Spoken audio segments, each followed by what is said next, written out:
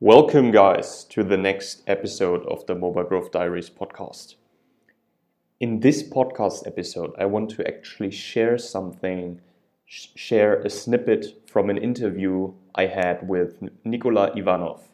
Believe it or not, he's a 14-year-old dreamer from Bulgaria, and he has already interviewed 40 people, 40 high-level people that actually know what they're talking about.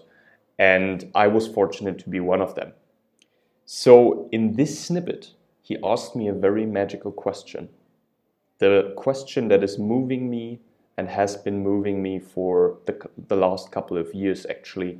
And that is the basis of my passion of why I'm working with apps. It is, how can you hit a dent in the universe with your app business? For me, apps are much more than just small applications that we use throughout our day. For me, apps are really the main area where people are focusing their attention. Apps are getting more attention than TV, according to statistics by eMarketer.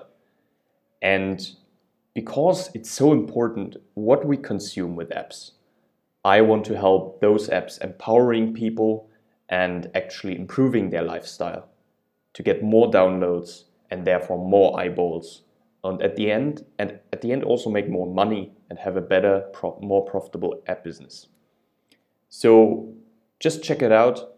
Let me know what you think about how to hit a dent in the universe for your and with your app business. Okay, so now can you dig deeper on how can you help the new app have a dent in the universe? I'm quoting you, but Oh yeah.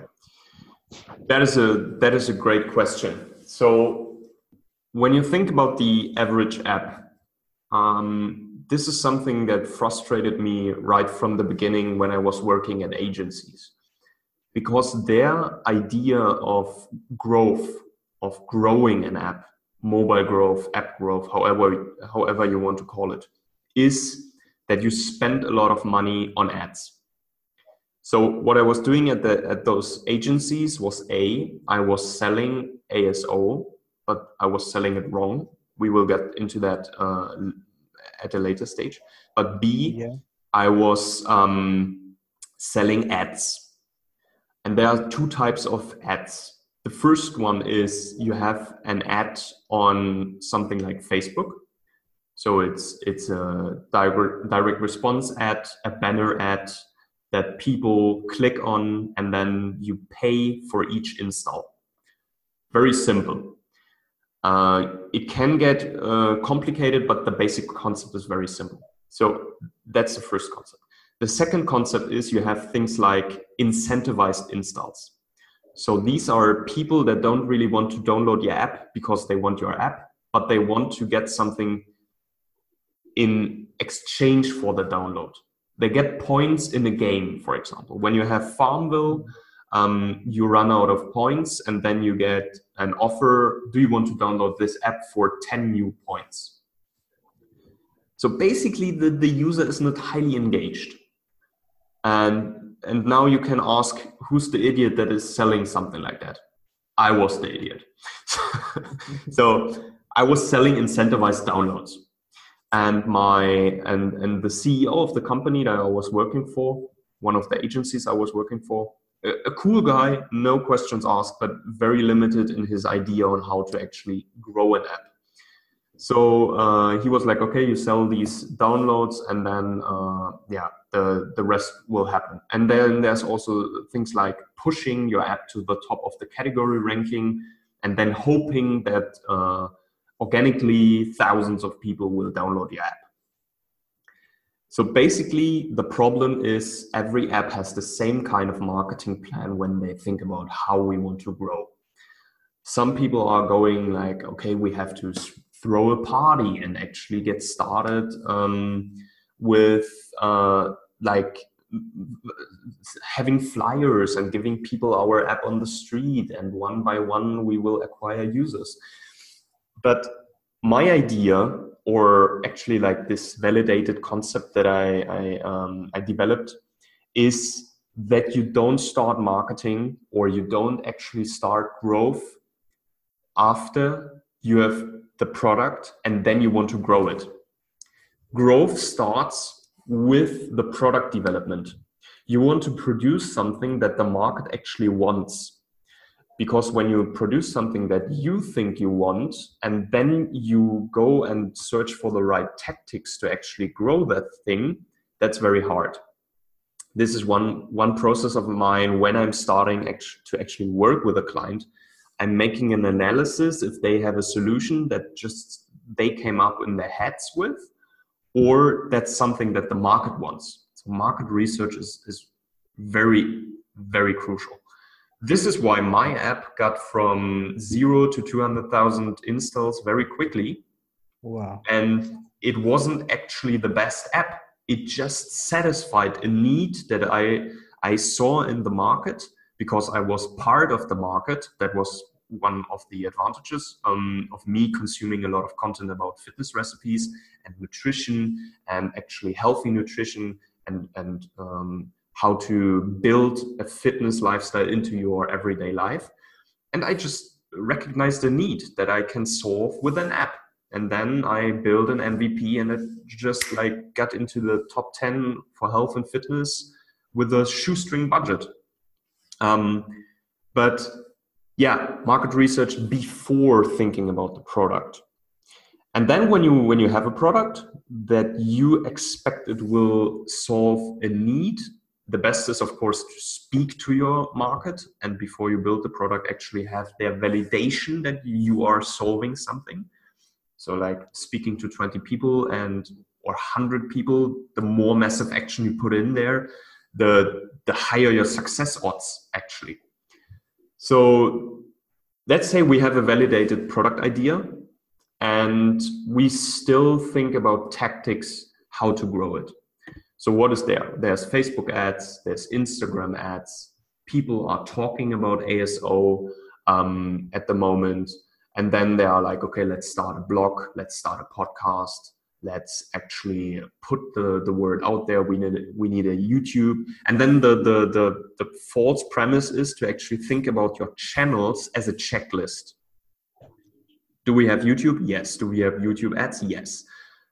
Do we have Facebook ads? Yes. Every of those channels is a word that somebody can master and really like put their whole life into that and still not be the best in the world. Like it's really complex. So don't think about it as a checklist. One extreme example is one client of mine, we analyzed their user acquisition. User acquisition means acquiring new app users stack, like the layer of how they actually get new users into the app.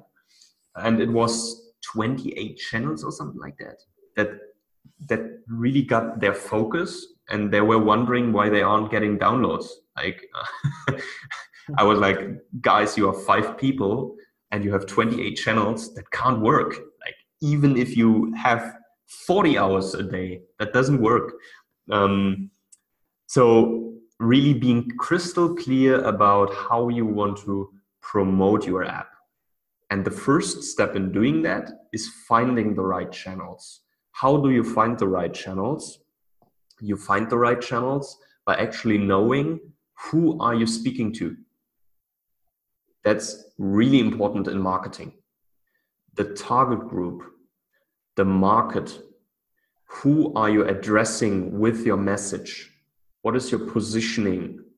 Why do you actually exist in the app stores?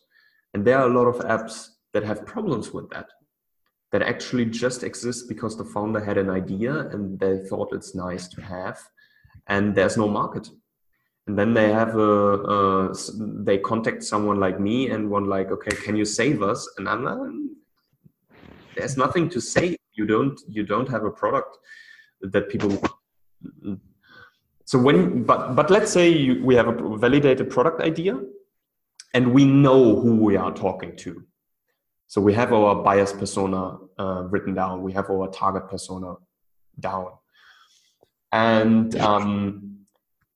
before we then get started and actually throw a lot of money into the app, we have to take a look at the product, but not only the product itself, we have to take a look at it data-driven. And here a lot of app startups do the mistakes that they actually go into over-analysis and start to analyze everything and waste a lot of time. But no, just have an overview if the people that you get into the app stick to the app and not leave the app and never open it again. Because think about you have an app, it is like a leaky bucket, we say in marketing. You have a leaky bucket where you throw water into. The leaky bucket, of course, will lose all the water. You will lose all your users. So before thinking about growth, you actually have to reach something that is called product market fit. And product market fit means you give people something, show them something in front of them, and when they see it and you are speaking to the right people, they are buying it. They are downloading it. They are downloading your product because your product is at the right time in the right place for them. This is product market fit. So when you have the market validation, the product validation, the target group validation, the actually retention is that people are getting into the app, then you can think about user acquisition.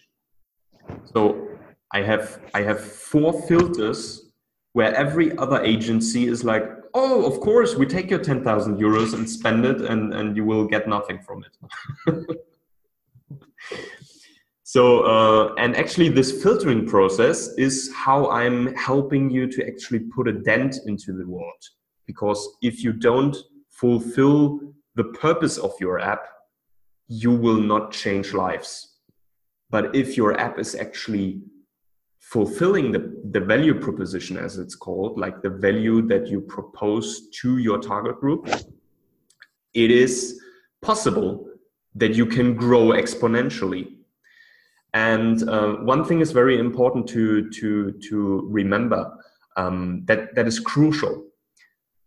Pinterest, Uber, Freeletics, MyFitnessPal, Facebook. Facebook is the biggest role model in growth. Everything comes from a systematic approach of growing, building a growth machine instead of throwing money at channels and having a checklist. It is really about having a machine. It's really building that machine so that it gets the users into the product that you want and they stick to your product. And All right. this is basically how I'm helping apps.